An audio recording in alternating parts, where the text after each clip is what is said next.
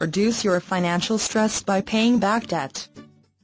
Financial stress keeps many a couple up at night. More couples file for divorce over financial problems than infidelity. When we lie down at night, that is when we are supposed to be getting a good night's sleep. But many times our mind dwells on how we will pay this or that bill. And now with Christmas just around the corner, more and more people are calling the office, looking for small loans that will help them through the upcoming holidays. Here are tips you can start to implement today for gradually start paying down your credit card debt.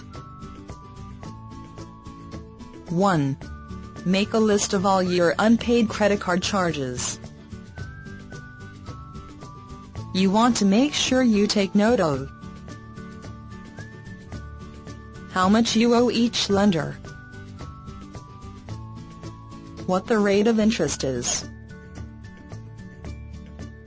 the date that payment is owed. Contact your card issuers and request a credit rate decrease. Tell them that you are considering moving the balance owed to a credit card with the lower interest rate. Most of the reps will be able to lower the rate while you are still on the phone. For those creditors that will not lower the interest rate charged, put a star by them. If the interest rate being charged is high, they will definitely need to be consolidated or moved to a lower interest card. 2. Determine how much of your income can be allocated for settling your credit card debt, either in one full swoop or gradually. How much of your income can you put towards paying off your debts on a monthly basis? Do you have enough in savings to just pay everything off and then focus on rebuilding your savings? Paying debt off in one lump payment.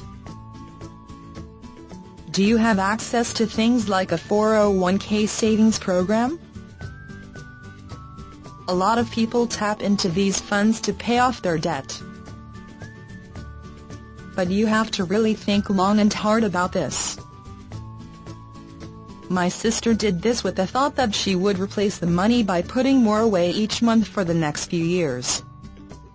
Yes, she got out of a really bad situation quickly, but she now has very little saved for retirement. She still has 20 years before reaching 65. So there is hope. But who really wants to work up until they are 65? Home equity loans. If you are a homeowner, this is a good way to go. Since they are secured by your home, the interest rates are very low.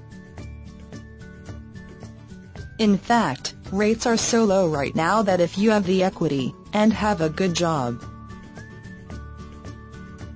getting a home equity loan or line of credit is a great way to get out of debt. The difference between a home equity loan and a line of credit is that a line of credit is revolving, like a credit card. Meaning you can use it, pay it off and have the full amount available for use if another emergency arises. Paying debt off gradually. This is the route most people take. It takes longer and you feel the stress longer.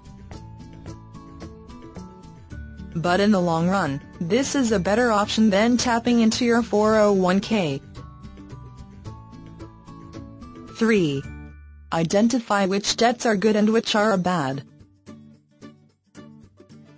Why is this important? Well, by distinguishing the good from the bad, you can easily work your way towards settling the credit accounts, which impose the steepest rates of interest and those which might entail a huge risk of not getting paid off. According to finance experts, mortgages, student loans as well as car loans are often considered good debts. whereas revolving lines of credit, like credit cards, are deemed to be bad debts. 4.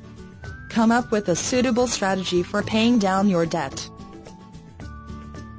The next thing you should do is to think of a technique that will allow you to pay off your financial obligations without spending way too much cash.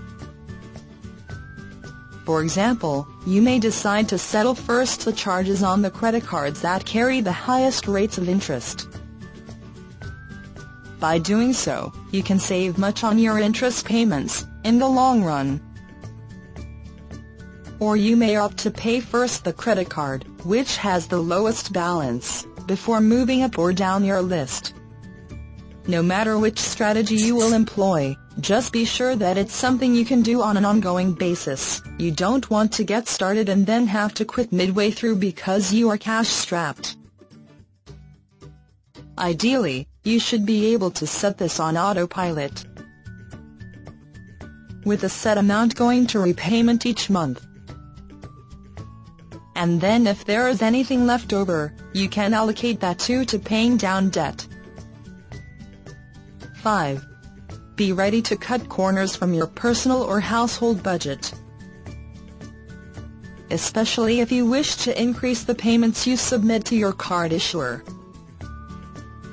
Identify products or services you can live without, and get rid of them from your monthly budget. By doing so, you can free up funds you can eventually use not just for paying down your debts, but also for setting aside cash for emergencies. When we decided to get serious, we dropped cable TV. We have Netflix, Hulu and Amazon Prime, all streaming services costing us around $20 a month instead of over $100. Monthly car washing membership, we were only using it once a month anyway. Both gym memberships, and went with the YMCA. Not as nice as our gym, but surprisingly well equipped, and even had aqua aerobics classes. We recently got Movie Pass. It's a company that for $9 a month allows you to see one movie a day in the theaters. We now see 2 to 3 movies a month. It cost $18 US. Use coupons, don't be shy. I actually have friends that won't use them. But when you walk out of the store with everything you need and you save $10, well, that's a pretty good ROI when you think that you paid $4 for the newspaper. I keep mine in an envelope in the car. That way when I walk into the store I just grab them. When I clip my coupons I organize them by what they are and separate them using paper clips. I have a paperclip for food, toiletries, household cleaning supplies, etc. 6. Look for more ways to make money. Sometimes the only thing we can do is make more money if we want to make ends meet. You may want to look into getting a part-time job.